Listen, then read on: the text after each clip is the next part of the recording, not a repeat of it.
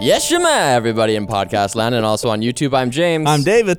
I'm Riley. And this is the Carpool Critics Movie Podcast, where today, I swear to God, we're not going to do that voice the whole time. I saw the best tweet ever. It was like, It's going to be hard. 2020's final death throw. Everyone's doing the Borat voice again. No! But yeah, today we're checking out a subsequent movie film, the sequel to Borat coming, I think the first one was 2006, so this is like, whatever that is, years later, 14 years later, crazy. Very nice. That's it. We can do each his get one. catchphrases as long as we don't do the accent. That's true. My wife. My wife. I like. High five. Very nice. You've got a big crumb. David, what do you give this movie out of 10? By choosing a side, making a point, and still taking time to praise the kind-hearted heroes, Borat 2 is a better and more important movie than the first, albeit less shocking. Although that's probably because I've been dead on the inside since November 8th, 2016 at around 8-ish p.m. Pacific time. 7.9. It was later at night than that, but all right. Was it? 7.9. 7.9. 7.9. Wow. Yeah. All right. Wow. Amazing. I never know how these wows mean. Give me yours. Wow. What are you saying? Oh, wow. How brave of you. Wow, wow, wee, wow. Also, spoiler alert. We didn't do the spoiler alert. Here's my slogan. This movie's got everything you'd expect or want from a Borat film with a surprisingly nice family story on the side. 7 out of 10. Nothing crazy there. Wow, Just wow, a wee, solid wow. 7. I have a check. Solid I didn't 7. put a wow. I said we weren't doing the voice. As long as it's not the voice. As long as it's not the voice, it's all good. The show, the voice. King of the Castle. I have a chair. Borat 2 brings us everything we loved from the original while updating the format for this crazy new world called 2020. Alongside Terminator 2, The Road Warrior, and Aliens, subsequent movie film takes its place decidedly as one of the best sequels ever. Maximum pubis out of 10, which is actually an 8.5. Wow. 8.5. I loved this movie. I thought it was great. the perfect sequel. See, I didn't know how much to love it. Because I was like, that's good, I guess. Use your whole heart, Riley. Love with your whole heart. It's just confusing, that's all. I think it's hard to do like a parody film in 2020 because like the world is a parody of itself. Yeah. And like every parody thing, like SNL, everyone hates SNL because it's not funny to make fun of what's going on because like it's so fucked that it's hard to do a parody film. And this one works where it's still funny, it got good laughs, but it has a point, which I Right. really liked. And I like you said, it has the family dynamic, which really elevates it above the first for me. For sure. The first one, he's just thirsty for Pamela Anderson. Like, that's not that funny. It's like, it's Yeah. funny, but it's eh. But I here it's think- like he's got to learn to respect women. I think it's true. I think it's interesting how the character and the message of the film sort of matured in the, how long was it? 14 years. 14 years since the first one came out. I think that it was smart of them to wait that long. 100%. I mean, they probably could have done it a bit sooner, but I think there being this big gap between Borat 1 and 2, I think prepared the world for more Borat, you know? Like when it came back, I wasn't like, oh man, Borat's coming back, amazing. I was like, really? They're doing a sequel? Exactly. That's why I like it so much. Yeah. Because it's one of those things when you see, like, let's say you loved, I don't know, Guns N' Roses growing up or something like that. And then in like 2015, they're touring again. Right. You're not like, yeah. Right. You're like, no. Yeah, Or like, and all of the 10-year later, 20-year later sequels always They suck. always suck. Like Dumb and Dumber. Zoolander 2. It always sucks. Yeah. The new album from your favorite band of 20 years ago always sucks. And so that's where I'm at. Even like Blade Runner 2049, I was like, oh, Harrison Ford's in it. Get out of here. Yeah. Of course, I had been burned by The Force Awakens. Right. But when I saw that this was being made, I had that kind of baggage with me. And it totally was unfounded. And that's why I like it. Yeah, I don't know. I mean, like it definitely picks up. Like it definitely starts kind of slow, I feel like, where it needs to kind of convince you that it deserves to exist a bit. Because I'm like skeptical going in, as we say. I disagree with that, and I want to get into that right after this message from our sponsor, PIA. Private Internet Access VPN helps you hide your true IP address so you can bypass geo restrictions and censorship in shitty countries like Uzbekistan. You can connect up to 10 devices at once, and it includes an internet kill switch if your VPN gets disconnected involuntarily. PIA is available for Windows, Mac, Android, iOS, and even has a Chrome extension. So check it out at lmg.gg/carpoolcritics. Why are you guys laughing? Could you tell that I didn't have anything? Oh yeah, you're For supposed the to. kill switch, I didn't have anything. I was like, what am I going to do? I didn't know. I was going to, I don't know, nothing. Continue. Carpool Critics is also sponsored by Vessi Footwear, famous for making shoes that are light, comfortable, and most importantly, waterproof. They're made from a dual climate knit material, and they're 100% vegan, which can't hurt anybody. Literally. They've just announced their new weekend shoe, which some of us are wearing right now, baby. To be classy, head to vessi.com/carpoolcritics to reserve your own, or check out their existing lineup and get $25 off using our code. Yes. They're my only shoes. The best code in the world. Yeah. What's the code? Critics, we said that. Yeah. Use it. It's a code, it's a URL, I don't know. Well, one of the things we like in this movie is that it has a plot. And what is that plot, Riley? I'll tell you. After being imprisoned in a gulag for embarrassing Kazakhstan in the last movie, journalist Borat Sagdiev is released and given a mission by the country's premier to redeem the nation by delivering Kazakhstan's Minister of Culture, Johnny the Monkey, a literal monkey, to Vice President Mike Pence. After circling the world in a cargo ship, Borat arrives in Texas. But when he opens Johnny's cargo crate, Borat finds out his newly discovered 15-year-old daughter, Tutor, stowed away and ate Johnny during the trip. Afraid that he will be killed for this, Borat decides to give Tutor to Mike Pence instead of the monkey. Borat disguises himself as Trump and offers her to Pence at a Republican event, but is thrown out. The Kazakh premier tells Borat to return home for execution, but Borat suggests giving Tutor to Trump's attorney, Rudy Giuliani. Tutor learns from American women that she is being oppressed by her father and runs away. Depressed, Borat quarantines with two men in the wilderness during the COVID-19 pandemic, eventually finding out that Tutor has become a successful reporter and will be covering a March for Our Rights rally in Washington. He finds Tutor at the rally and tells her he will be killed if he does not give her to Giuliani. Tutor arranges an interview with Giuliani, but Borat intervenes after he realizes he does love his daughter, and there's the family stuff, everybody. The two return to Kazakhstan, where it's revealed Borat caused the COVID-19 pandemic. Who cares? Then the father and daughter blackmail the premier into transforming Kazakhstan into a feminist nation. The end. They're both great reporters in the end. Look, this was a bit of a stumble to the finish synopsis, okay, guys? I love it. James was on my back about it. No, I love it. I love Tutor. She might be the She's best thing in What a this movie. slam dunk. Oh, Wow. man. Like, okay, who is she? She's such a good actor and comedian. She's Maria a Romanian. Bakalova. Yeah, she's a Romanian film graduate. Bulgarian.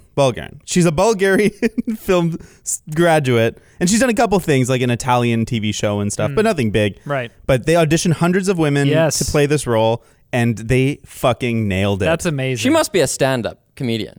I don't know. I don't know. I didn't see anything about that. But they, as you say, they auditioned hundreds of women, and one of the tests was for them to stay for 2 hours in a room with strangers and convince them that they are those characters and they are father and daughter. And so like a bunch of actresses went through this process, and she Amazing. was like, she came out of the what do you call that? I wonder when that was. What do you call that? Gauntlet? Gauntlet. You're just moving your hands like hitting. I thought it was like the drum circle. That's a gauntlet When right do you there. think that was? Because that obviously is a long casting process. I'm sure they only did that at the end for like, I don't know, maybe 5 different people or something like that. But that is time consuming. And I wonder if they knew, like if she knew she was cast when she was in these other movies. Yeah. Because I think she was in like some 2019 like Bulgarian films. Oh, yeah. Like pretty recently. I wonder if she was already Tutar at that time. So wait, does she have an accent? Probably. And That's wild. but it just She was works. so good. She's on the ball. Like, she's as quick as Sacha Baron Cohen. And he's a brilliant improviser. Like, he's going places. He, like, is so actively listening and totally directing every conversation. Yeah. But she is just, like, toe and toe with She him. just completely matches him. Yeah. it's And I so think good. it would have been so easy for them to screw this up Uh-huh. and just be like, oh, okay, it's the sequel. We got to have some stupid twist on it. It's like, oh, it's his daughter with him now. Oh, it's Borat traveling America, looking at it, finding all the racists and stuff with his daughter. Oh, how wonky, how Yeah. silly and zany. But it just works so No, well. because it works because it's not a gimmick. It's actually necessary. All these changes were necessary, She's and that's crucial why to the plot. That's why it's not even that. I think the execution of this film is so masterful because how the world has changed since the first one. The first one was all hidden camera stuff, right? And he's just run the camera when we're on the subway and just do some crazy stuff and look at the reactions of the people around you. Well, that stopped working because people had cell phones, and people were just doing pranks all the time for YouTube. And people started to realize that like you could be on candid camera at any time, and you can actually see this in cinema. This kind of expiring with the movie Bad Grandpa. It was like that Johnny Knoxville one where he dresses up as an old man. Yeah. Right, because that's a bunch of hidden camera stuff, right? Yeah, and in that movie, almost in every scene, the people, when the pranks are happening to them, the people start like looking around the room. You can tell they're like, I'm being punked. What is this? Honestly. I just said the verb punked. That show, like, it's so worn out. Yeah. So therefore, I was wondering, like, how the hell are they going to do this movie where, as addressed in like the first 5 minutes of this, he is recognizable. He can't be Borat. Right. He has to dress up and disguise himself. Yeah. But the reason it's such a slam dunk to have his daughter is because they cast an unknown. Absolutely They didn't have to dress her up. Right. So they can always say, like, I'm famous, I need to dress myself up so no one recognizes me, while she gets to just be herself. And that's necessary, because if they had to dress her up, then how can they do things like a makeover and try this dress on and stuff? They can't. She needs to be her authentic, like, undisguised self. She actually lives in a barn In a cage. Yeah, with livestock. in a cage that's worse than her neighbors. I love But anyway, they got all that together so well, and plus they made like a new format for this one, where it's not just hidden camera stuff all the time. There is like this kind of manufactured narrative. There are scenes that are just for them, that are bullcrap, but they fit and dovetail so nicely into the rest of the movie. Totally. They do. Like when they're punking Rudy Giuliani, there's a scene that's like in a side room between Borat and Tutor, and it's made to look like they're just whispering to each other when Giuliani is like 10 feet away. But it's probably not. They probably did that like hours later or days later. I was wondering about that. that. They just still use crappy lighting and film grain, Yeah. so you think it's at the same time. Right. I would love to hear more about how this movie got made. As soon as I finished this movie, I started researching, trying to get all the like, how did they write this movie? Because the first one was nominated for a Best Adapted Screenplay Oscar. Was it? Yeah, because it's brilliant, and like so much of it is reactionary to what's going on. It's like half documenting these crazy things, but half creating a narrative to put it all together. And the first one does feel just like a series of skits loosely tied together. I don't even remember. Did you watch the first? Did you guys rewatch the first one? I didn't have to, man. I watched it like a million times as a kid. I don't remember. I loved it. I mean, I think I saw it maybe twice. I don't remember what the plot is.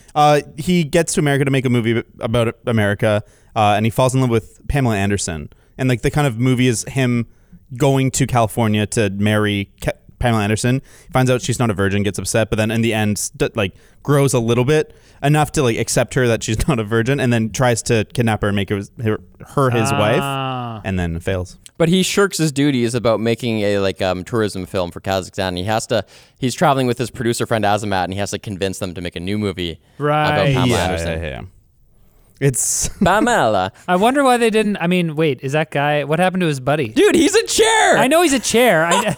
In this one, they reveal that they skinned him and turned him into a chair. This is why I totally disagree with this movie. Had a slow Penis start. included. That joke was like in the first 5 minutes. It was so funny. No, sorry. I mean, not that the movie itself had a slow start, but I kind of took a little bit to warm up to it Okay. because I was That's kind of fair. like expecting it to be bad. And, I think I did laugh in the first, couple minutes there, like almost as soon as the movie when the what are they called? The titles come up that say who's responsible for making the movie, and one of them is the Ministry of Disease Control, and the icon is a hand making like the guns sign. So like their disease control is like shooting people.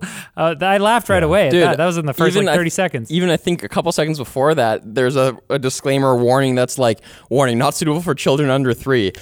Me and my wife were laughing so hard we had to pause it. I was losing it. That's so genius. Yeah, that was funny. Yeah.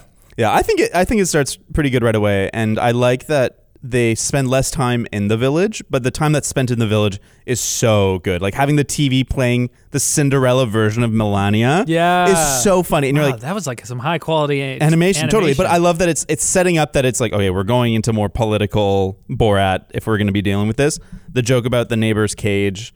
But then they get out of the town pretty quick. I don't want to leave the town yet. Okay, There's so much to talk about just being in the town. First of all the world building. I love when there's reversals. And so there's 2 good reversals I noticed in this movie, and one of them happens at the beginning, and that is that when he's leaving Cusack. In the first one, everyone's like, our guy, he's going to USNA. That's amazing. Yeah. In this one, they're all like, fuck you, boy. Get out of here. I hope all your shit has antlers. What? I missed that. It's in the subtitles. The old lady yells that at him. I was laughing too hard. I want to know what the villagers are like, what language they're speaking, because he's speaking a mix of Hebrew and Polish. Yeah, but that's a Romanian village. Oh, is it actually? Yeah. Oh. Which is kind of ironic because it's such an It's a real village? Yeah. It's not built or anything. Like they just like went out and... I'm not sure. But like the movie's so anti-gypsy, and that's like traditionally where gypsies are from, is Romania. Oh, I see. And so it's kind of part of the... That's another great irony. reversal that this movie does, and the previous Borat does as well, where it's like Sacha Baron Cohen, the actor who plays Borat, is Jewish, and so that's why he could make all these, anti-Semitic I didn't even know that. I want to save the Jewish stuff for later because that's so much to dissect. But even in the town, there's all these callbacks and homages to the first one. Oh yeah, where like you see his neighbor, his asshole neighbor, and he's wearing, he doesn't even acknowledge this, but he's wearing like earphones from an Apple product, and he's because remember before he says he's got iPad Mini, everyone knows it's for girls, and then so he sees his neighbor, his asshole neighbor, is now wearing his pajamas and again wearing earphones. Oh man, well, I guess if I rewatched the first one, I would have picked up on. I mean, I still thought it was very funny. I find there's a lot of jokes that are funny. If you can connect it to the first one, like it's like, oh, the only people that can be in cars are men and bears. It's like, oh yeah, that's a call to the first one. But you don't. His son. Remember my son Huey Lewis, and in the original, he's showing photos of his son, and like the kid's naked, and it's really inappropriate. Like the kid's naked holding his dad. You see him full frontal. You see his dick. Oh my God. And then in this one, he's like, oh my son Huey Lewis, and he's like, I hate you so much. I renamed myself to Jeffrey Epstein, and it looks like it's the same guy from the photos. Oh, is it? Grown up. It looks like it. Funny. Amazing. So I just loved all that. I thought the Jeffrey Epstein thing was funny, but I didn't get I didn't understand the references. I love the punching up that they do in this movie.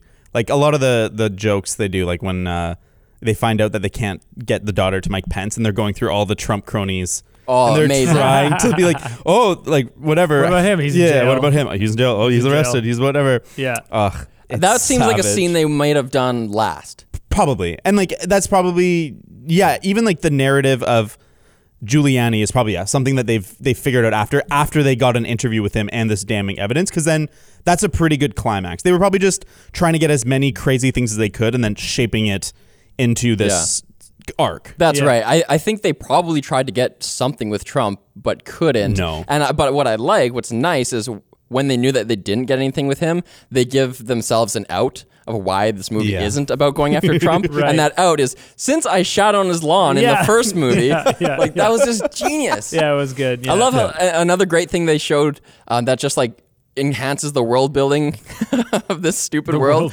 is when they inject him with gypsy tears. And you're like, oh yeah, gypsy tears. That's that did you guys think anything of that when it happened? I thought it was just a hilarious callback to how they give him power. Yeah, me too. But then they have this whole setup. twist where the gypsy tears is coronavirus, and it turns out that Borat caused coronavirus by getting injected with it, and then he spread it all around the world because he got on this cargo ship and like on his way to Texas went around the entire globe. That's probably the part of the movie I think works the least well, is that kind of like, oh, he was betrayed by his government to go spread the virus. I found it kind of like silly in the way that doesn't fit into this movie. It happens at the very end, and so you're kind of like, bah, okay. Yeah, exactly. Yeah, I agree with totally both of you. fair. I could take it or leave it, but the fact that it was like 2 minutes from the end, I was like, fine. And then, sure, why not? Totally. And then what they do with it after, like the final scenes are so good that it's fine. Cinematography wise, that was actually the worst though. It's a totally fabricated scene. It's just a scene with Tudor and Borat and the premier of Kazakhstan, and they're not the premier. He's the security chief or something, because that's a real person that they're making fun of. Okay. That leader, the person that is his point of contact in Kazakhstan, he's a real leader in the person they're making fun of is a real leader in Kazakhstan who became president after the Soviet Union fell, and he was the leader until 2019, and he is like super corrupt. He basically never ran a legit election and embezzled like $1 billion out of like the taxpayer fund for himself. And so he's like very hated, but he had so much power that he put himself into the like chief of security or something, a real position for life in real life. And so they're making fun of him, which I appreciate that he did enough research or has enough knowledge that he's poking fun at like real Kazakhstani leadership. Maybe that's interesting. why then in that hallway scene, it's kind of dimly lit, low key, and there's just no light on that guy's face. Yeah. I'm like, why can't I see him? They Why did want they him do this to, so like, crappy? Yeah, I look didn't like the like real that. guy. Well, and it's so clear that Maybe. it's supposed to be like cinematic lighting, but it just looks bad.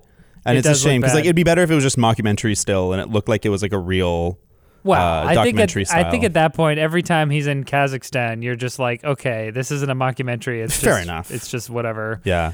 I think that works. That makes a lot more sense to me now. Why it looks so bad because Yeah. it's like, oh, they're trying to obscure his face so that you're kind of like, oh, is it's this the real guy? guy. Yeah. One thing I really appreciate in this movie is that they don't punch down quite as much. They obviously still do some punching down, but like in the first movie, I always felt kind of icky how much they rip into that town in Romania. And when you find out that they didn't really know what was going on and they were just kind of being taken right. advantage of. In this movie, I got that feeling a lot less across the board. Like Is it the there's, same town? I believe so. I don't know. Maybe it's because I was like a teenager, but I never felt that way. I'm not sure if I still do because like the jokes are just so stupid. He's like standing beside an old lady. This my mother. She is 43. They're funny, but like, yeah. Why not? It's hard. If it was about you, it'd be like a little weird. And like, yeah, if some like Chinese filmmaker made a parody movie about Canada and came and like made fun of your whole life, and you're like, you find out later that it was a parody, not a documentary, you'd be like, oh. Oh, but you think that you are. Yeah, you're part of a participating in documentary. something. Yeah. Yeah, no, fair enough. I think it was kind of icky of them to do it the first time. I don't find that as much. And I mean, like, clearly this one is more slanted in a direction. Like, the first Yeah. movie is just like, we're making fun of the absolute absurdity of all America. And this one is like, we're going to focus on this small subsection. Well, not very Yeah. small, but this subsection of Americans. And it's funny because the satire, I don't know if you could call it satire, the comedy directed at, the establishment or whatever is different than the comedy directed at or based around these, marginalized groups, not marginalized groups, but Kazakhstan. It's like he's making fun of Kazakhstan, but at the same time he's not really making fun of Kazakhstan. He's making fun of the West's perception of Kazakhstan. Fair enough. So it's like, oh, we treat women as livestock, and we live in our own shit. Basically, it's like, okay, that's what the average Western person Yeah. thinks of the third world or whatever. Totally. He's not. Yeah, I don't You're get the right. feeling that he's making. I think if fun you're of. like able to remove yourself and see it from that perspective, it's totally cool. But do you guys remember when those like frat boys went to Kazakhstan and wore the Borat like green mankini thing? Yeah, In real that's, life? In real life, and they got fined like $40,000 each by Kazakhstan. good. Well, Kazakhstan actually did lean into Borat a bit for tourism because it did benefit them a lot. I think they even changed their slogan They to just like did that. to Very nice. nice. They just did that. Oh, okay. But thankfully, Sacha Baron Cohen paid those fines for them. Because, What? Because like, What a beauty. yeah, it's like they're embracing his movie. They're embracing the Screw stupidity that he those brought. guys. I Really? wouldn't do that. No way. You're an idiot. He's doing fine. Kazakhstan's so dumb. Let's They're go his make fun idiots. of them. They're his idiots. Yeah, he Whatever. created them. I think that's dumb. I think that's the least he can do. So in terms of punching down in this movie, I kind of want to go through and just like laugh at them because they're so stupid. Punching up, you mean? No, punching down. Wait. Laugh at who? Like the home and garden store owner. When I he's see. like, oh, how many like girls can you fit in this cage? And he's like, oh, like, I don't know, like, and he's like, No, he 20? just says one. Yeah, but see, He says one. this is what I'm confused about. Okay. Because are these people victims or not? Like, so from what I understand, the people in those scenarios know that they are told that they're being filmed as part of like a documentary. Yeah. False pretenses. They know Right. they're being filmed. Obviously, there's lots of cameras in Yeah. there, but false pretenses. But then they end up saying or going along with things that are racist or sexist or whatever.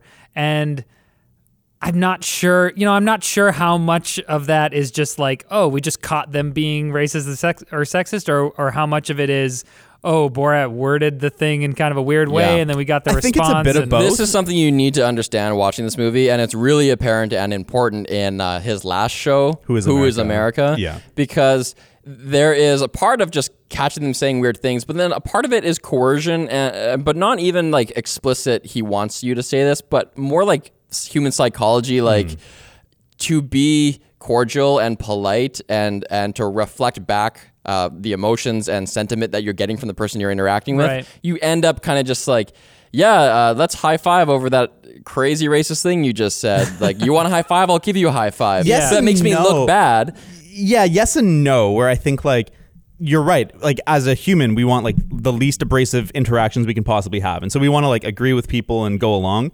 But it's your duty when a dude comes into your shop and says, I want on that cake, Jews will not replace us, to say no. That's your job to say no. See, but in that scenario, I just don't. In what world is that woman actually writing that and thinking that like she must be in on it?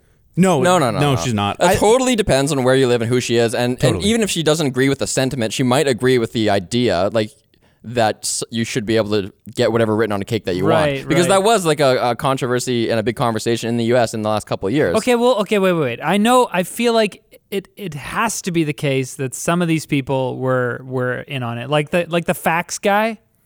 They go back there multiple times, and he's faxing things and getting things back and blah, blah, blah. And obviously that guy's not an actor, and he is, being paid to just like read off. He's just a normal guy who's being paid to read off these faxes. But it's like, if he doesn't know that this isn't a real thing, I don't know. He must. The fax guy, to me, the fax guy is the most like that plausible. Like they were just in there for like 3 hours, sending and waiting for faxes, and they didn't tell him shit. I wonder how long that did actually But he's like, take. can you draw this? And he just like draws it, no questions asked. I mean, I guess there might be cutaways where he like laughs or something, and he's like, "What? This is weird," you know? And I mean, like that's the thing we don't see is all the stuff that they edit out of the movie, and like all the like him trying to coerce people into doing this crazy stuff. And to the cake lady's credit, there may be a cut where she was like, "Oh, I don't feel good about that," or smiley faces. Are you sure? Like she may have protested, but they're just not going to show it, right? So you do have to be skeptical, even as someone who's like left of center and loves laughing at Republicans. Like you have to know. No, that. absolutely, yeah. Like I don't want to watch this movie and just think like, haha, look at all these racist people, look at all these horrible people, and Borat is exposing them. Yeah, it's like 100%. Some of them, that is a thing, but like I don't want to think that about everybody because I feel like that's too dark, man. Totally. I need a behind the scenes. I need to know. But I mean, like, I still think it's up to you, especially in an age where there are cameras everywhere, to be in charge of what you're saying. I think that's your responsibility. And like, I mean, Who is America is much more damning of the right. It's way worse where like they'll get 3 racist people and they'll be like, what's a quinceañera for? Oh, it's for Mexicans to rape 15-year-olds and like get shit like that. And like, it's a lot of it's him creating this safe space for them to be racist, but they're choosing to say this stuff. And like, I think in this movie, it's hard because you have to go through it so quick. It's a movie, you have hour 20, it's very short. You have to get through these skits, through these interactions very quick. You don't have the time to really get the audience to buy in to the reality of the scene. So there's always at the back of your mind that defense of like, how real is this? How real is this interaction? But you shouldn't go along with a dude being like, how many gypsies can I kill with this can of propane? Like, that's not okay. There's no circumstance in which you should be like... You do have to consider the power dynamics there. It's kind of like the Me Too stuff with, say, like Louis C.K. or something like that, where you're like, why didn't they just leave? The door wasn't locked. He's not even touching you. He's across the room. But you have to consider the power dynamics at play. Like this guy does have a camera crew around him in his shop. We don't know the pretenses that they outlined for him, and he doesn't want to muck it up, and he's just kind of going along with it. So yeah, I think he's probably never been on camera forever. That's definitely a factor. I feel like maybe he thought because of the accent there was like a mistranslation or something, and it's like I don't know.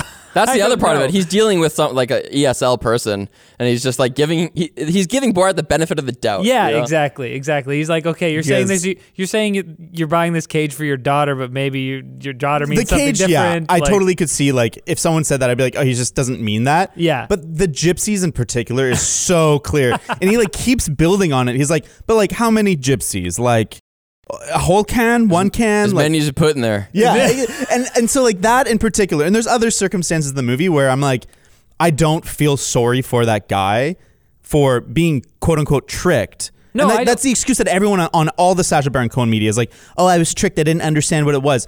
Well, then why did you make a video? Like, it doesn't matter if you were tricked into it. You should never make a video encouraging kindergartners to be armed. Well, okay, wait. That's I think true. That's from This Is America, and that's totally true. I think we're talking about slightly different things because I'm not saying feel bad for the people who get trapped into these things or whatever. I think I just want to know the behind the scenes. Like I want to know. That's fair. I want to know what they were told, the circumstances, because like I if it is like the guys at the March for Your Rights rally or whatever, when he's singing the Wuhan flu song or whatever, and they're like, chop them up like the Saudis do, and blah, blah, and everyone's singing along. I'm like, I fully believe that a lot of people who would attend this rally, maybe not a lot, but I certainly believe that some people who would attend this rally might, go along with this. For sure. And I think I found out about that. He did an interview with Stephen Colbert, and did you see that? Yeah, I watched that. And he explained that they rushed the stage. Like, Black Lives Matter protesters showed up and they recognized Borat. Yeah. They showed up to confront the people, and they recognized Borat, and they're like, oh, that's Borat. And then the people at the rally caught on, and they're like, hey, and then they rushed the stage and got him off or whatever. So I'm like, I believe that some of those people would say things like that, but Totally. At the same time, I'm like, there's definitely some manipulation in terms of maybe they got somebody to sing along, and then they use that close up, and then we think that there's a ton of people singing along. Yes, but I think what people trying to defend their actions aren't really apologizing for is that they're saying the quiet parts loud. And I do believe that a lot of those people believe that and think that and kind of say that behind closed doors, but would never say that in public, would never be on film saying those things. But if you're singing along at a festival about chop up journalists the Saudis do, fuck you. No, you're a bad person. Totally. The guys that he stays with at their house, apparently he stayed with them for a week. 5 days. Yeah. 5 days. That's crazy. And he was in character. Well, he was in character when he wasn't in his room. Because I went through after I watched the movie, I was like, okay, who is an actor, who's not? Nobody's an actor. Okay, Macy Chanel, the influencer. She thought that she was in character. She claims that she was in character when she said that. Yeah, she claims that though, because she's trying to defend what she says. But I don't know. But we don't know. We don't know what they said to her. Right. I think we can give her the benefit of the doubt. I could tell in that moment. Because it's wait. The Maria Tutor goes and she's like, I can open a beer with my small hole. And she goes, and she actually does it. How does and she I'm do that? No, I'm on the filming she level. didn't actually do it. So where did she get K? It's just a prop. It's a prop that makes a sound. Oh, well, maybe. But that also made me awesome. think that the influencer was in on it because she was saying, I don't know, she was going along with it a little too much. She was like, don't do that. Yeah, don't do that. American women are supposed to be weak and blah, blah, blah. I'm like, I don't know if fair. people would actually say that. She might say that to someone whose English skills are so down there. Maybe, but I thought 15-year-old who doesn't speak English at all. Sometimes you have to simplify ideas so much. For sure, but I feel like at the very least it's questionable. I think what I do like about this movie is that even the two dudes that he stays with, Jim and Jerry, I don't know, who cares? I don't know. He does still humanize them a bit. He shows that they're kind totally. and they take him in a crisis. That's really kind and warm and nice. And then they tell him about how Hillary and Obama torture kids so they can get really their interesting. adrenal blood. It's really interesting how they say that though, because he says Borat's they really do that, and they go, it's been said.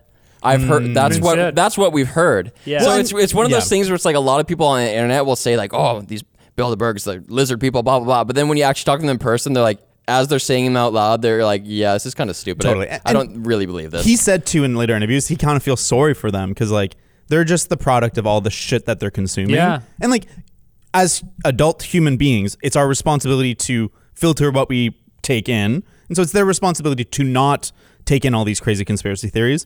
But it's also harder. It is more complex than that. I love when movies do this kind of thing, or any sort of media where they kind of take people who you would think are horrible racist Nazi people or whatever, and for sure maybe they are, but they give a more humanistic look at them and be look, this could happen to anybody. This to me is the danger of bubbles, where it's it's been said that Hillary Clinton drinks the blood of babies or whatever, and they hear it somewhere, but then when they interact over and over and over with only other people who also have heard that and are entertaining the idea, then the idea grows and grows and grows and gets stronger and stronger and stronger. But when they have a conversation with somebody outside their bubble, and they're like, wait, what are you talking about? And they're like, well, it's been, I heard somebody say it. Check out how those guys were not sexist though.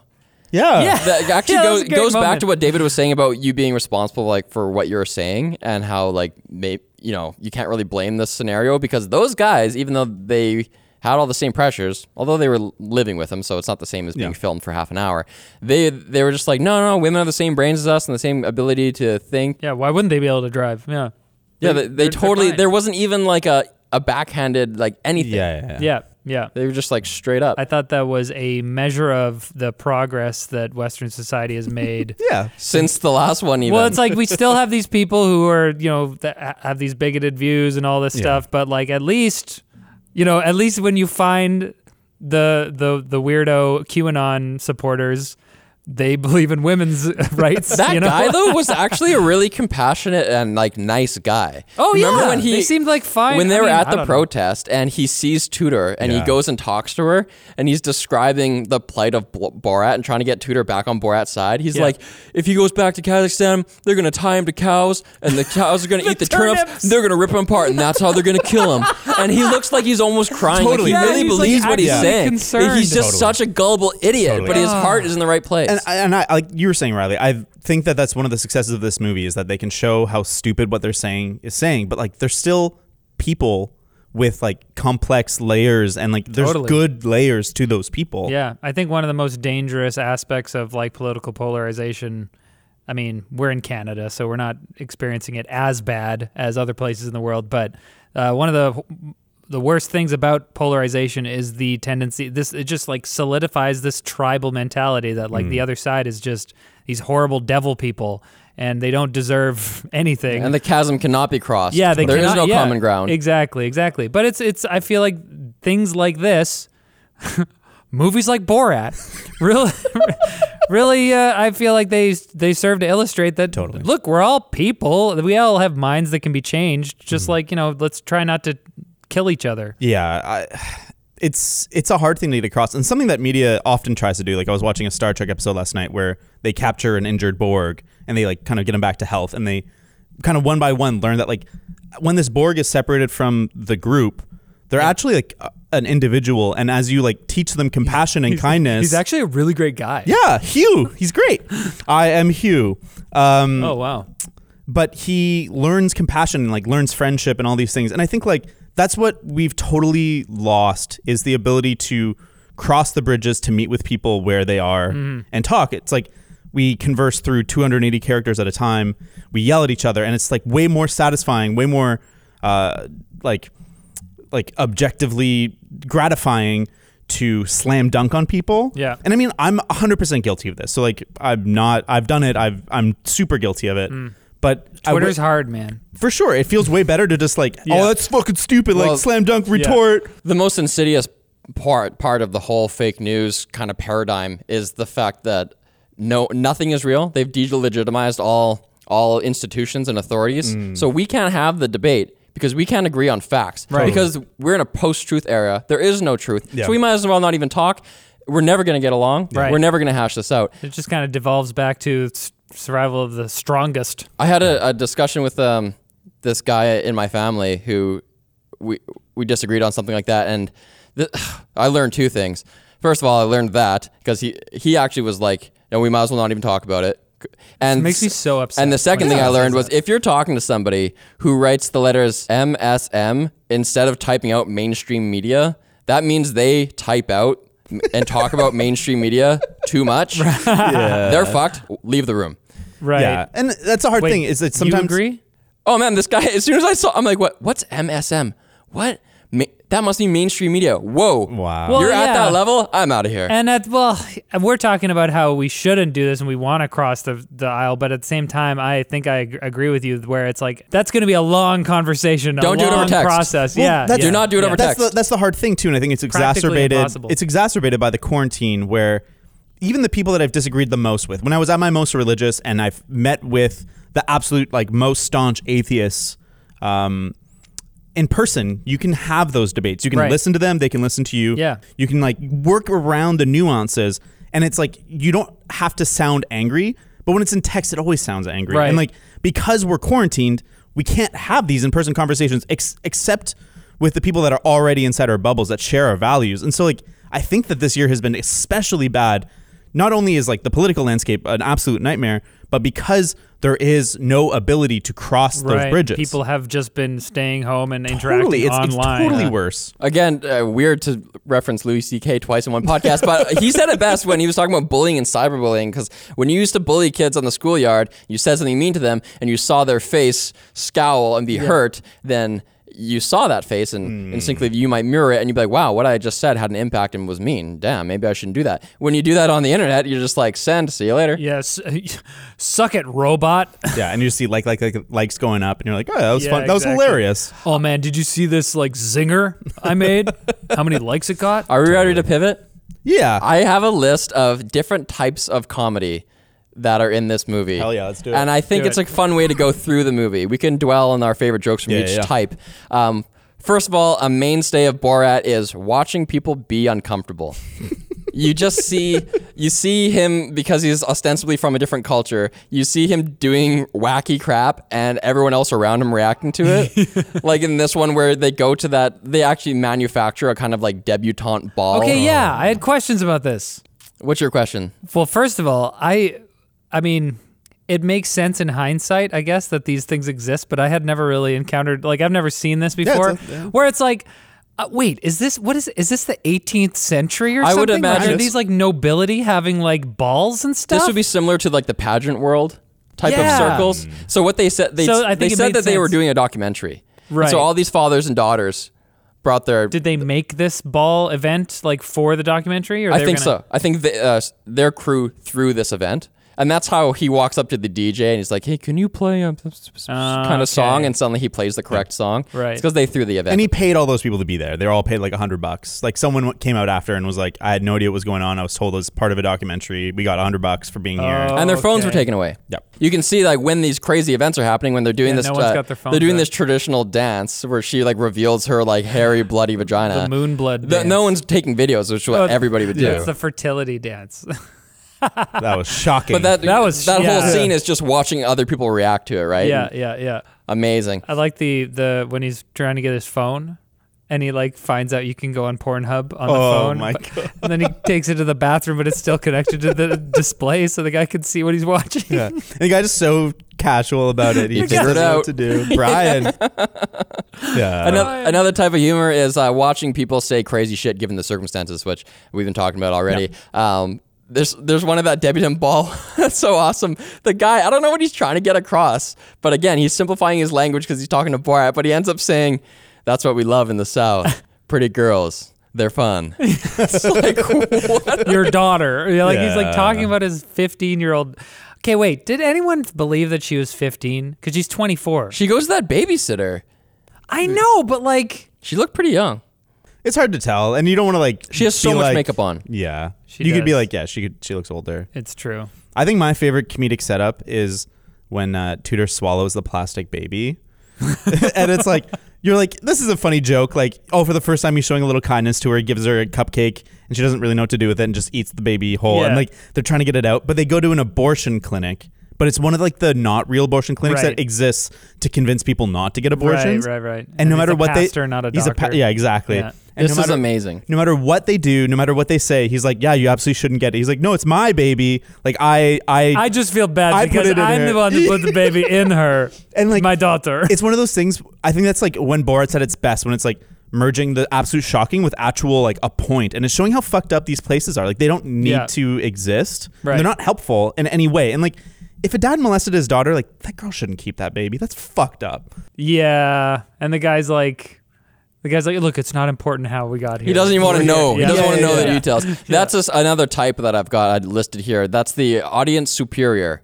It's probably one of the only times in the movie where the previous scene where they're in that back alley eating that cupcake, you're like, why are they walking behind this dumpster? What is going on? You think something crazy is going to happen right then and there. It doesn't. It doesn't happen until the next scene. It all just serves as setup. So in the next scene, they could say, I gave her a treat. You know what I mean? But how could I not? That face. I think that's a great example of like how the movie does such a great job of connecting all of these seemingly unrelated scenes. Like Yeah. It's the movie is composed of all of these kind of like, well, not hidden camera, but kind of like documentary bits, and they've connected all of them with these little skits. Totally. And I think there's a beauty, there's an art there, and how they found out how they could connect all Well, of that's these. probably why there's like 7 writers on the credits. Totally. Well, like, because you think about it, like, and when she swallows the baby, you're not like, this is weird and like it's part of another joke. It just feels like it's the natural conclusion to what just happened. Yeah. And so like the flow of it is so brilliant. And like you can really see the 7 writers work to connect it all so smoothly. My question there, though, is why did that cake shop, the same cake shop where they wrote "The Jews will not replace us" on the cake, why did they have cupcakes with babies on them? That might have been planted. That was another thing So- why that made me think that That's probably that was planted. kind of a setup. I think that's a planted one. The cake shop, they think they're doing a different documentary or some other pretense, but I just wonder, yeah, can you make up like a dozen cupcakes that have babies on them? They're like, okay, I guess. Just kind of weird. Yeah, I think that could be real. And I mean, like at that point, they're not really like interacting that much with her, or they're not trying to get a crazy reaction out of the lady. Yeah. They just are now telling the story that is part of the next scene. But that's another example of when there's like dialogue between Borat and Tutor, which is for the narrative, but they do it in like what do you say, like in situ. They do it right there in the scene, and that real life person who's not an actor is also standing right there because she's like, "Daddy, Daddy, I really want this cupcake." He's like, "No, daughters, and like they're doing that. Like these are rehearsed, like written dialogue lines, and they just do it in a real life setting. So it kind of really blurs the lines between what the hell am I watching? It's like a whole new format. It also just gives me a ton of respect for these 2 actors that they are able to pull this off and not break or not screw up the lines or whatever in the situation with a real person. I'm like, there are no reshoots, man. You can't do it again. So good. And that's what he says. He's like, this is the hardest kind of filmmaking to make, is that like there's one opportunity, and like once you burn it, it's burnt. That's it. You're never ever going to see those people. Mom spaghetti. Yeah. But that's why they have to be so method and really be those characters, because the example that I thought was the craziest version of this was when Tudor's in the car with her babysitter lady, a crazy hero of a lady. She's like, great. Best. And she's explaining to her how she should not get breast implants and she should use her brain and like, go to school, and have like a real life and self-determination and all that. And so if you're Tudor, the actor, or you're Maria Bakalova, the actor sitting there, you're like everyone on set who can hear what that woman is saying is like, yes, this is gold. This is gold. And that's what I guess that's my question is like how much of this whole storyline was mapped up. I mean, they must have known that they wanted to do this whole like family, well, not redemption arc, but you know what I mean? Yeah, like learning to love his daughter. Yeah. But what I'm saying is like when Tudor's sitting there hearing that gold, obviously part of her brain is being excited that they're getting this and gold. she doesn't break. She never smiles or gets excited. She just stays in character and gives her a heartfelt hug and is almost crying while hugging her. Yeah. It's just masterful acting. Yeah, I want to know what the relationship is between those moments that happen where they're like, whoa, this is a good storyline. The relationship between that happening naturally and them having this storyline beforehand and then trying their best to have these live situations kind of feed into that. There's probably so much material that's just not funny, but is necessary. Or cut, totally cut. Yeah. There could have been other babysitters. There could be all these characters they lived with for 3 days that we never see. Yeah, well, I could totally see that they go to 10 bakeries or whatever, and then like 9 of them don't do what they want, and they just keep going until they get the one that they want. And makes it look even more ridiculous. But some of this stuff was so recent, like the Giuliani thing, or the Pence rally was in February. Yeah, we knew. We heard about that. We heard about the other rally too. But we didn't know that was Sacha Baron Cohen. That's like what's crazy. Because we had heard that. You heard about that when it happened? Yeah, that was like a thing. It was like a weird Trump impersonator broke into Pence rally. I never heard about it. And like that was basically all I heard. And I was like, oh, that's weird. Whatever. It's just some weirdo or some trying protester. to offer his daughter to the vice president. I don't remember hearing that in the headline. He said he waited in the bathroom for 5 hours. So he burst in the lobby in a Klan outfit, right? Yeah. No one stops him. And I think he goes from that to the bathroom. He does. Yeah. Then he waits 5 hours, and then he busts into That Trump mask looked really good. Cinema quality. Yeah. Yeah. It's like professionally made and stuff. Yeah, so it wasn't just a mask. It was like they did the full makeup. He didn't buy that at a store. In the story of the movie, he got it. But yeah, I was like, how does the mask look so good?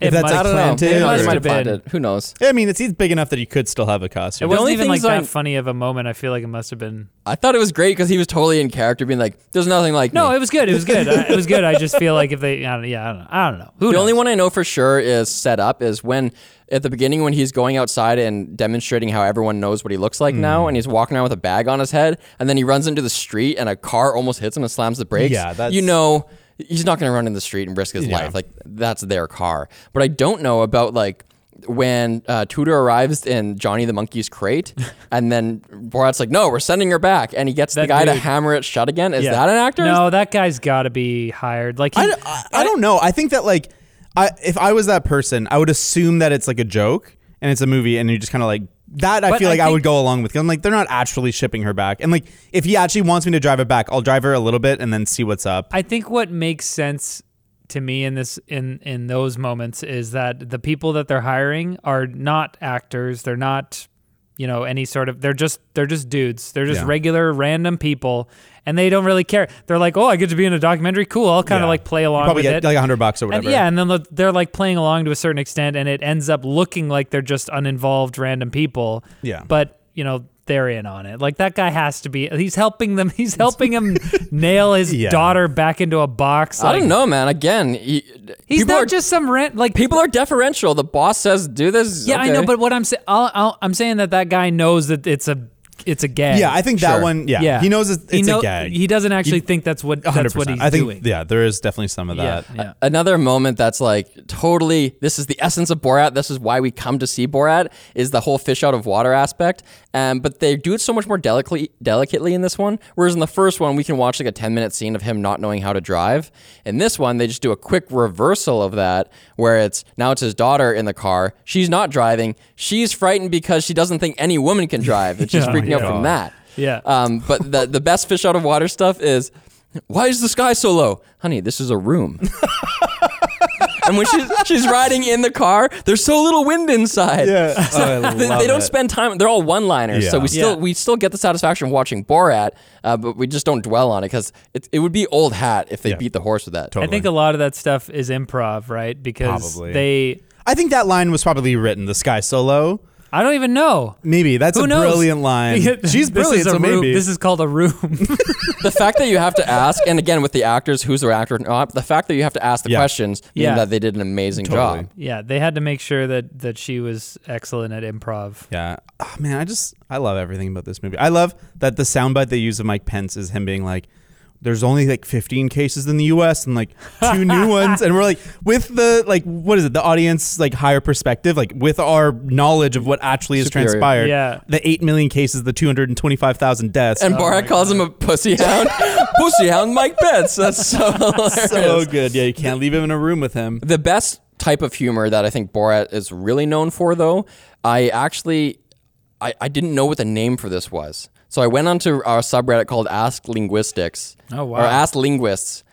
Is there a name for this type of humor? The type of humor where you use overly simplistic or literal language to expose the kind of nature of a thing. So everyone has seen recently these cartoons that are by a guy named Nathan Pyle, where it's aliens doing human things. Yeah. And it's like an alien is like giving a candle as a gift, and it's like it's a gift that you need another tool to turn on. Yeah. Like it's just like over literal. Here is a self-combusting wax pillar or something. Yeah, and it's just like exposes the absurdity of the culture or the behavior. And so I only got one reply, but the person said, this is sometimes called defamiliarization. Oh. And defamiliarization is like it's a higher level kind of concept that applies to more stuff, and it's all postmodern and Foucault and crap like that. And but that's what it is. So when you can see like at the end of the movie when they have, instead of a Jew parade, they have like the scary American parade, and then it's like they kill Fauci and he's like stomping on the syringe, and it's like, yeah, the Americans have succeeded in their battle against science, and it just exposes like how stupid this all is. I love it. Ironically, defamiliarization. Ironically, I think the act of you explaining defamiliarization is an act of defamiliarization in itself. Oh, the layers. This podcast that is show, quality. not Dan Harmon, the other guy from Mark Maron? no, the other guy from Rick and Morty. Justin Roiland? Yeah, his other show, Solar Opposites. Yeah. Oh, That's all about defamiliarization Yeah. too. Right, the right. aliens like living in this human world. Pretty good show. Third Rock from the Sun. Oh, shit. I thought there's another show about aliens too. Probably. It's okay. There's lots of aliens. They're real. They build the pyramids. Oh, one of the best. One of the best was when he finds out the Holocaust isn't real. Oh, yeah. And then, well, I actually- couldn't fit this into my, because you were like, do the synopsis real quick, and I was like, oh, it's Borat. It's going to be a real quick synopsis. And then as I was writing, I was like, whoa, there's a lot of like little twisty-turny things Like, that happen. I guess this still counts as defamiliarization, but just how amazing it is. Just the feeling that you get, the emotion your experiences is so novel when it's like he's happy to learn that the Holocaust is not fake news, which Yeah. I'm happy to learn that. Let's back up, because one of the reasons Tudor runs away is because she sees a fake news thing about the Holocaust being not real. Yeah. So then she's like, look, the Holocaust is not real. Yeah, and everything your I life believe is not and real. he's No, depressed. No, because she's of got it. this book that is like the rule book of all their worldview, and then she says, "No, I found Facebook. Facebook is full of truth." Right, And she right. shows Facebook, and it's like Holocaust isn't real. When Right. she's had the scenes with the babysitter, she's discovered masturbation and that she won't be eaten by her toothy vagin. Yes. So- So anyways, he's depressed because he's like, oh, the Holocaust isn't real. So then he decides to commit. because he loves the Holocaust. Yeah, because all the national Kazakhstan pride. is anti-Semitic. Yeah. So then he decides to commit suicide by dressing up as a Jew. Right. He decides to commit suicide by entering a synagogue. Oh yeah. Because and so he'll be kill him. killed by Jews. So then he dresses up as what he thinks a Jew is. Did you see his costume? He's carrying a marionette, a marionette Yeah, puppet, yeah. and on the puppet it says media. That whole costume is so amazing. He's got a super It's long nose, got incredible. devil wings. So then Yeah, he the talks to like claws. a Holocaust survivor and Holocaust educator who's now deceased. The lady Yeah. that he actually he dedicated the movie to. What an amazing woman. And Yeah. you can tell she's so sick. She's but awesome. anyway, she tells him the Holocaust did happen and she was there. So then he experiences like being so happy that it wasn't fake news. And it's weird because I'm happy that it's not fake news. Like, I'm happy that the world knows it actually happened. Yeah. But he's happy also for a completely different reason than me. And that is just like so elegant. Yeah. I love that. Yeah. There's so many layers to it. I love that lady though. Like I want to dwell on how Oh, for sure. much that like we talked a little bit about that, like crossing the bridges, that kindness can kind of solve a lot of what's going on. She's proof of that. Like Totally. imagine someone came face to face with you with like a racial stereotype as offensive as can be and is like trying to get a rise out of you. Yeah. And you just like slow them down, like step by step, kind of just dismantle their beliefs. I think though, I don't know exactly I the think that details, she but was in this on it. this was No, she wasn't. No. Wait, But what wait, did but happen was, in this case, they actually broke their own rule and they did tell her, because I think it was just too extreme. After. I think it was No. during. It was- They did tell her that thing was a gag, and Yeah. then they moved forward after that. What I read was that like they got through it, and at the end he was just like, "We have to Oh, okay. rectify this." And I mean, like she's on rec. So there's a whole drama around that. Her family was suing the production because they were upset, and they said that she didn't know what was going on, and that it's like defamation. And it's like kind of like from an outside perspective watching the movie, it's like no, she's the hero of the movie. That's right. She's actually espousing the real themes. She's the anti-satire. The case got thrown out because they have footage of him explaining what the movie is to her. So like they did do that. Yeah. But She forgot. no, her family was like upset because like fair enough. If your But it parent- seems like they were upset because they were confused too. I think they were, but I think they were just. It's not cool to have your dead relative in a movie if you don't fully understand. And like if it was a Borat movie, you'd be like apprehensive to accept Yeah. it and right away. it's sensitive subject matter. Yeah. It's like Seems her like- whole identity and life's work is the Holocaust. Yeah. It seems like there was just some miscommunication where like Fair the enough. Borat producers probably thought that she understood and she thought she understood, but then the movie came out and they were like, what? Yeah. Hilarious though when she's like, "Do I have a small nose? Yeah. Does my or do I have a big nose? Does my friend have a big nose?" And then Borat's like, "Well, hers is a little bit bigger, but."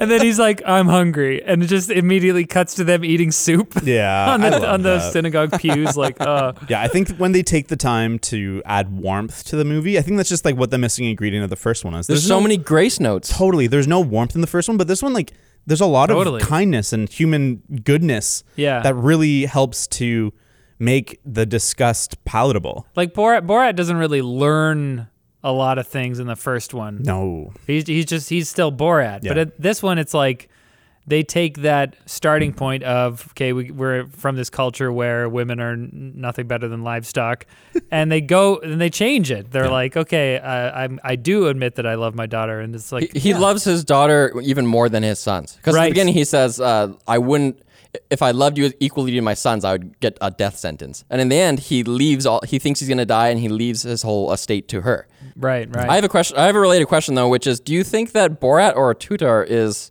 the protagonist, or do you think it's a dual protagonist movie? It's really tough because here's how you figure out who the protagonist is. Number one, who gets the most screen time? Yeah, it's actually pretty equal. They have a lot of screen time together, and they each have their own solo screen time as well. Who drives the plot?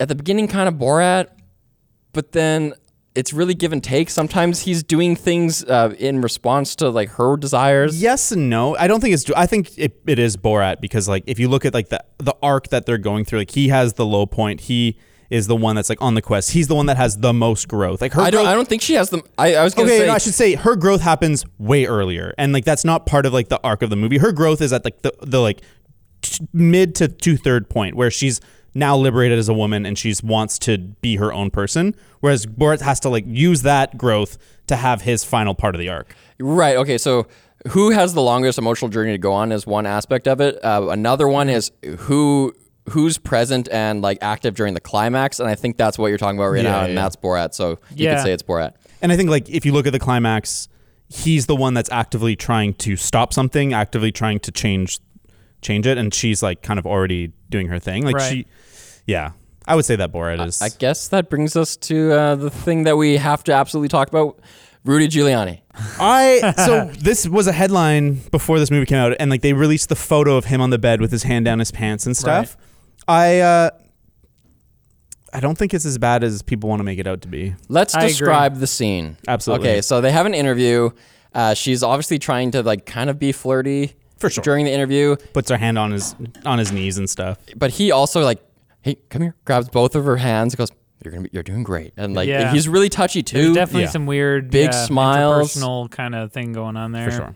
She says, let's go talk alone in this other room. He gladly goes with her. Yeah. Drinking a scotch.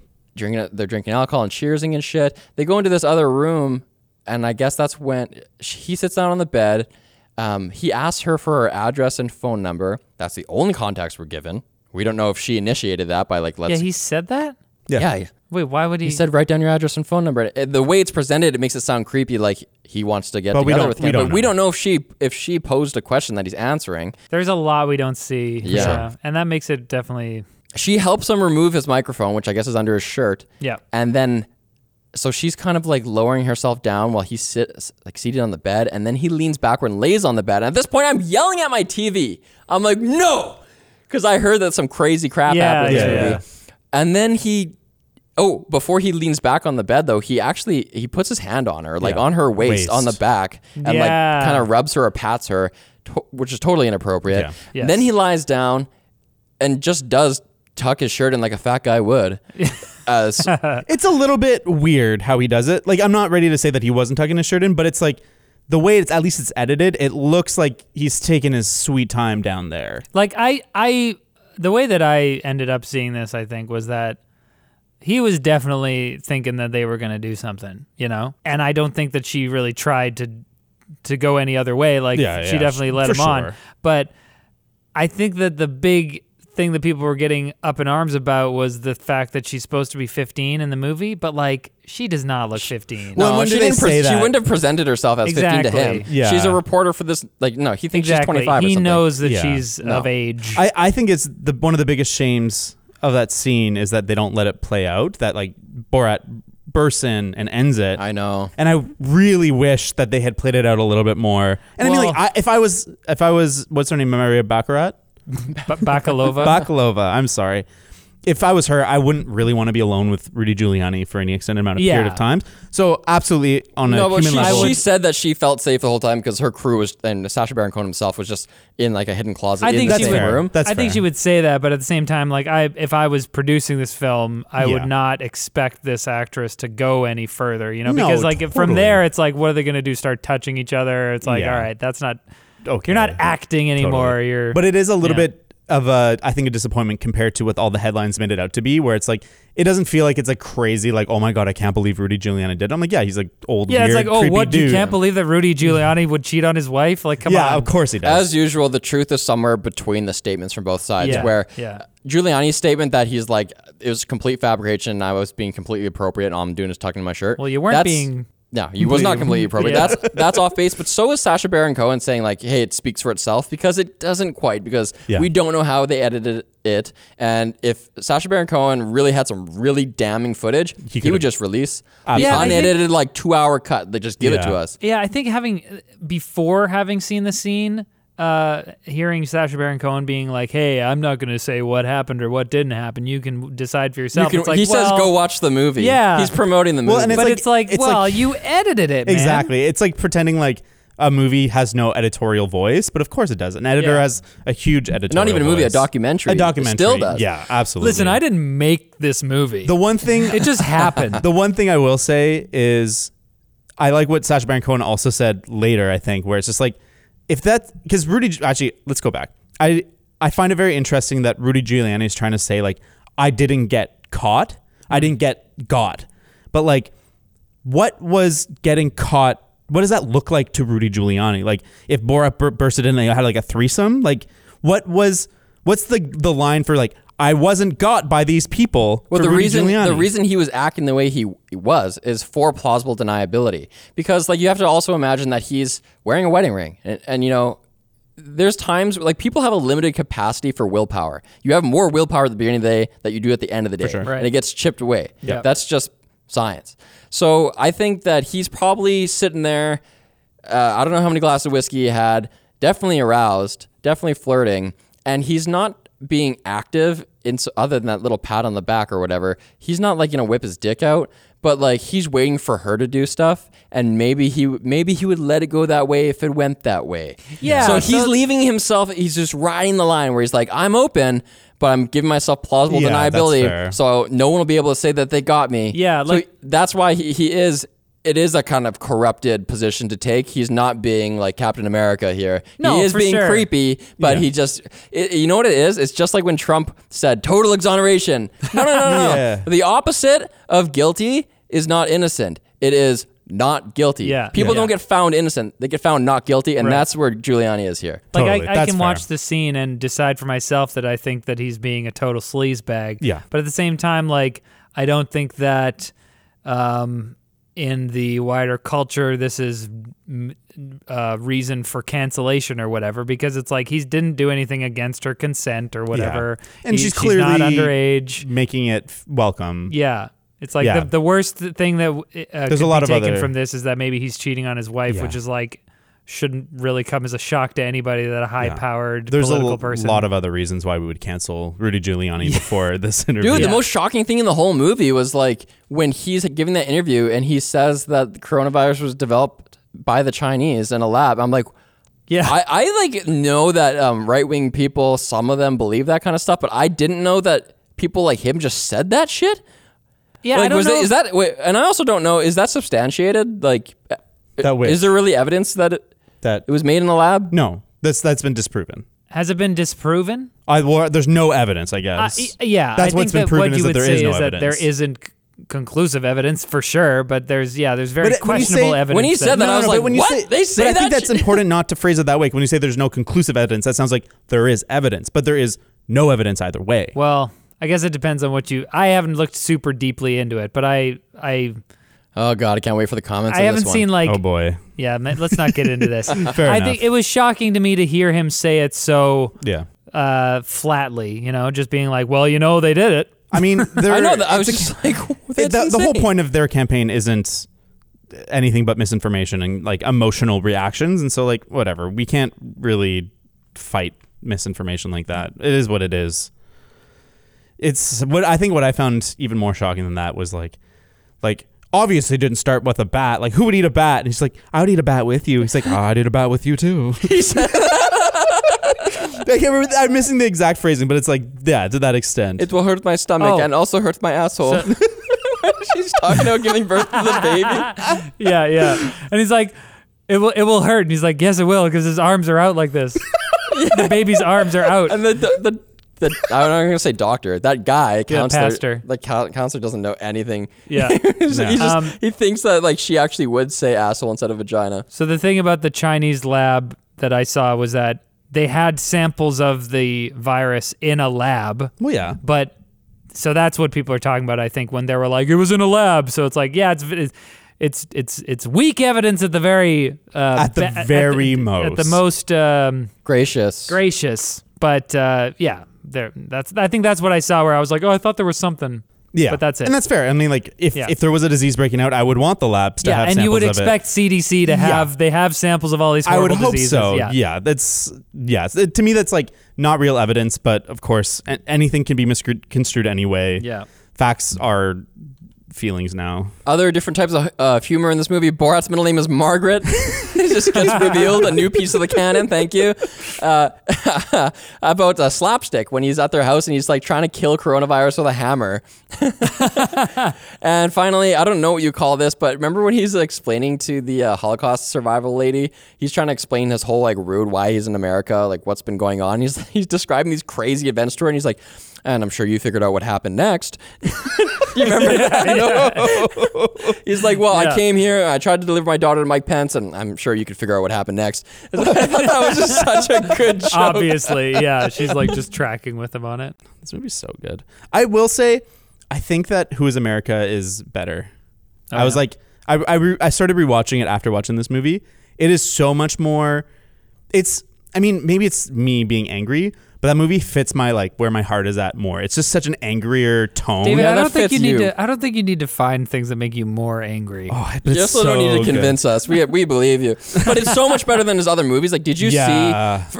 It went downhill. It was like So downhill. It went to Bruno, which was okay, It's but I never fine. watched it twice. That one's just cringe. Like, there's no point to it. Like, he's not Yeah. making a pro LGBTQ movie. He's just making an absurd movie for shock. The only thing I remember from that one that I still quote today is carb goggles. I don't even remember that. Yeah. I never saw Bruno. What was that noise someone just made? I think an interesting question for me surrounding all the Borat stuff is like Sacha Baron Cohen. Like, what is his legacy? He's starting to do these. He's trying to get into like serious acting. I mean, obviously he is a serious actor. Yeah, he's very good actor. He's done amazing things that no other actor. Many other actors would struggle greatly to Yes. do, and I have great respect for him as a performer. But like, what do movies like this really accomplish? Because clearly he has humanitarian goals. He's very involved in the Jewish Anti-Defamation League, and you know He he's- gave that great anti-Facebook speech Right. earlier in the year. Right. He clearly has, moral goals that he's trying to achieve. But like, how much does a movie like this get him closer to that? Because I feel like it doesn't accomplish much. Well, you talked about filter bubbles.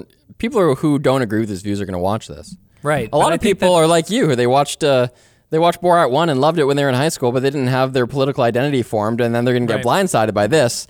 Where just like that, there was a review on the Rotten first Tomatoes one- that David was reading where it's like, oh, he's so woke, blah, blah, blah, blah, blah. The jokes aren't funny. It's like, well, you clearly liked Borat 1, and then you came in here, and you have a different I political saw some baggage. good reviews where it's like anything would be better than this. Watching like Sacha Baron Cohen take a shit would be better than this. And I'm like, literally that's what happens in the first movie is he fucking takes a shit in a napkin. Rewatch the first one. Yeah. There are definitely political things in the first one. But Though. it's, I remember I'd say him it's talking both, about Bush. Yeah, it's for sure both sides though, because he takes down like feminists, he takes down like LGBTQ plus people. Like he goes for everybody. Yeah. There's no. It's like South Park where no one can be offended because Right. everyone's being attacked. Right. But I mean, obviously this fits my political views more. But I also think like having a target kind of makes it better. I also think that this cultural moment where people are more polarized means that people are reacting more strongly to this. Because yes, it involves him trying to give someone away to Mike Pence or whatever, and like we encounter a lot of people in America that he gets them to say racist or sexist or just generally weird things. Yeah. But I think that if this movie came out, when the first Borat movie came out, I don't think that there would be so much backlash against it, like on the right or whatever. Like I think that the fact that we're in this moment where it feels like America is about to break out into civil war. It's a historic moment. Yeah. I don't think in our lifetime, certainly the tension's never been this high. The stakes have never been this high. Yeah. Like, we could be watching democracy be unraveled. We don't know what is going to happen on November 3rd. I think I feel that, and I acknowledge that that's the general sentiment, but at the same time, I'm like, I don't like saying it out loud, because if the election happens and everything's fine and like whatever, things are peaceful, then it's like so, yeah. all of this rhetoric is going to come, like we're going to see ourselves saying this and be like, I also want this podcast to last longer than 3 days. Like, so when people are listening to this 2 weeks from now, it's not like really, really dated. yeah. I think, though, we'll say, I don't want to get too political in this podcast, but I will say it's very important to vote, whatever your political belief. And that's how it's the movie absolutely ended. To participate in democracy. There was a call to action at the end of the movie when the credits rolled. It said, "Now go vote or be execute." I thought that was pretty cool. Totally. I do really like that. And so the movie has a point because of that. Well, I actually think it's kind of irresponsible to use a platform to tell people how to vote, especially if like your platform includes very impressionable people. Okay. Like I used to work for a church, and something I really respected of the pastors is that they never told people how to vote. And I mean, like, right. Churches are historically very right-leaning because they're protecting unborn children and kind of our anti-gay. And so, like, I didn't want them to be like, vote for the right wing. I was like, no, vote left wing. We want to protect these people. We want to have pro freedom. But I appreciated that they are choosing to just say, go and vote, go and participate in democracy, because like that's a responsible thing. And like, that's something we should all do. Even in elections that aren't this insane and like the stakes aren't this high, it's important to participate in democracy, or else. I mean, it's a little dog whistly though, because in the case of both the movie and the church, you're both talking to a particular group of people who, when you say go and vote, they're going to go vote for your guy. Yes and no, though. I don't think that's, I think though that's like that's unfair criticism. Like, what should they do then? Like, just not talk about it? Like, I think it's better for churches and stuff to be like, go vote. That's like the best. I think that's like the best they could do. I feel like in terms of this movie, I don't think that them telling people to vote is like a big thing to really talk about one way or the other, because it's just kind of tacked on the end. And I think that's kind of what I was trying to get at, is that this movie doesn't strike me while I'm watching it as any sort of real political statement. Like, it's basically the same thing where he's going through rural America and finding like, you know, rural Americans that seem so weird and backwards and messed up to people who live in big cities. Yeah. And we're like, oh my gosh, what? They're just like going along with them because it's like maybe they're just like polite or they don't understand or whatever for any of these reasons. Yeah. And for sure, there's some like obvious. I'm not saying any of them weren't real racists or whatever, but like I think it's just that there's definitely an exploitative angle here, and I just wonder what the point is, particularly given that I know Sacha Baron Cohen has these goals, you know? So it's like, what? The point is, it's a funny movie. That's one of the point. It's funny, and defamiliarization is the other. Just expose how absurd all this stuff is. There's only two shots, or two jokes really, that aimed at the left. They were at the beginning, and I laughed my ass off at both. One was saying like, since my first movie, the U.S. has been taken over by like an evil tyrant, and it's Obama. And then he's like, he inspired black leaders around the world, and it shows Justin Trudeau in blackface. We made it in. Yeah, that was great. That was hilarious. I was like, oh my gosh, it's Justin Trudeau. So hard. Yay! It's worth laughing at because it's very embarrassing. People know about Canada. Canada made it in, baby. Yeah. We got to wrap it up, boys. We do. I don't want to wrap it up. I want to talk about Borat forever. What, really? No. I like this movie. It's sweet. I hope there's not another one ever, but it's pretty good. Maybe in like 10 years. What did you guys give it again? 7.9. 7.9. You gave it a what? I said 8.5. That's wild. To me, this is as good as... Too high or what? Yeah, too high. No, this is... I give it a 7. You give it a solid 7. 7.9 is the highest 7 you can give. Solid 7. Is that how you think about it? David just liked it a little more than you. And I liked it a lot. Yeah. And I imagine this. I said it was one of the best sequels ever. I still didn't give it above a 9. I feel like watching this movie, it's almost like hard for me to think about it as a movie. Watch it twice. That's what I did. All right.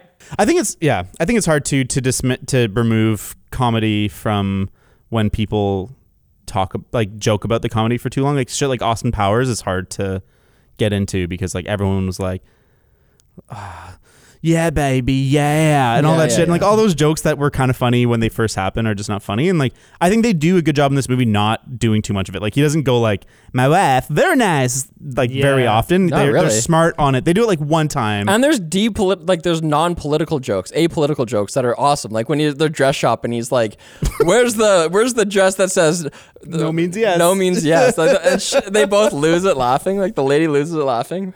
Oh, it was great. Oh yeah. Yeah. She starts laughing and then he's like, ah. He like Yeah. they're both slapping their knees laughing. That whole It was sequence, great. even like when he goes to the plastic surgeon and she's like, would you have sex with me? And he's Yo. like, yeah, I'd have sex with you if your dad wasn't here. Yo, That's messed I up. had man. questions about that guy. Yeah. What's up with that dude? It might be the kind of thing where it's like they went to 10 plastic surgeons and he's just the one that gave them the line Just they like the wanted. weirdest plastic surgeon ever. And then the like secretary up front was just like, no, the perverts have to be doctors or nurses. That was just lined up perfectly. What are we doing next? I learned, guys, that we might have to wait for our Lord of the Rings coverage that we promised because the 4K trilogy is coming out December 1st. And I just think we should Scott wait for Pilgrim that. is getting its 4K release sometime soon. Oh, we haven't done We can Scott do that Pilgrim soon. yet. We'll have to do that because it's getting, it's 4K remaster. I don't know when that is though. I think it's COVID delayed. I don't know exactly what we're doing next week, but we're going to find something good for you We're guys. gonna let you know. Do you guys gonna see love that it. James Bond is trying to get onto streaming services? Do you know how much money they're trying to sell That that guy- goddamn don't let him. movie? They're James- trying to sell that movie for. James Bond can do whatever the hell he wants. They're in trying my to mind. sell it for $600 million fucking dollars. God bless him. 600 million pounds. I Pounds. can't Pounds. lift that. I don't care. All right, hit us up. Hit us up should. on Twitter at Carpool Critics with your suggestions of what we should cover next. You can also email us at our new email address, hello Hello? at carpoolcritics.ca, Canada. And also, leave us some reviews because we like your reviews. You're really nice people. Love you so much. I like all of you. Bye-bye. See you later. Cinque. Nice.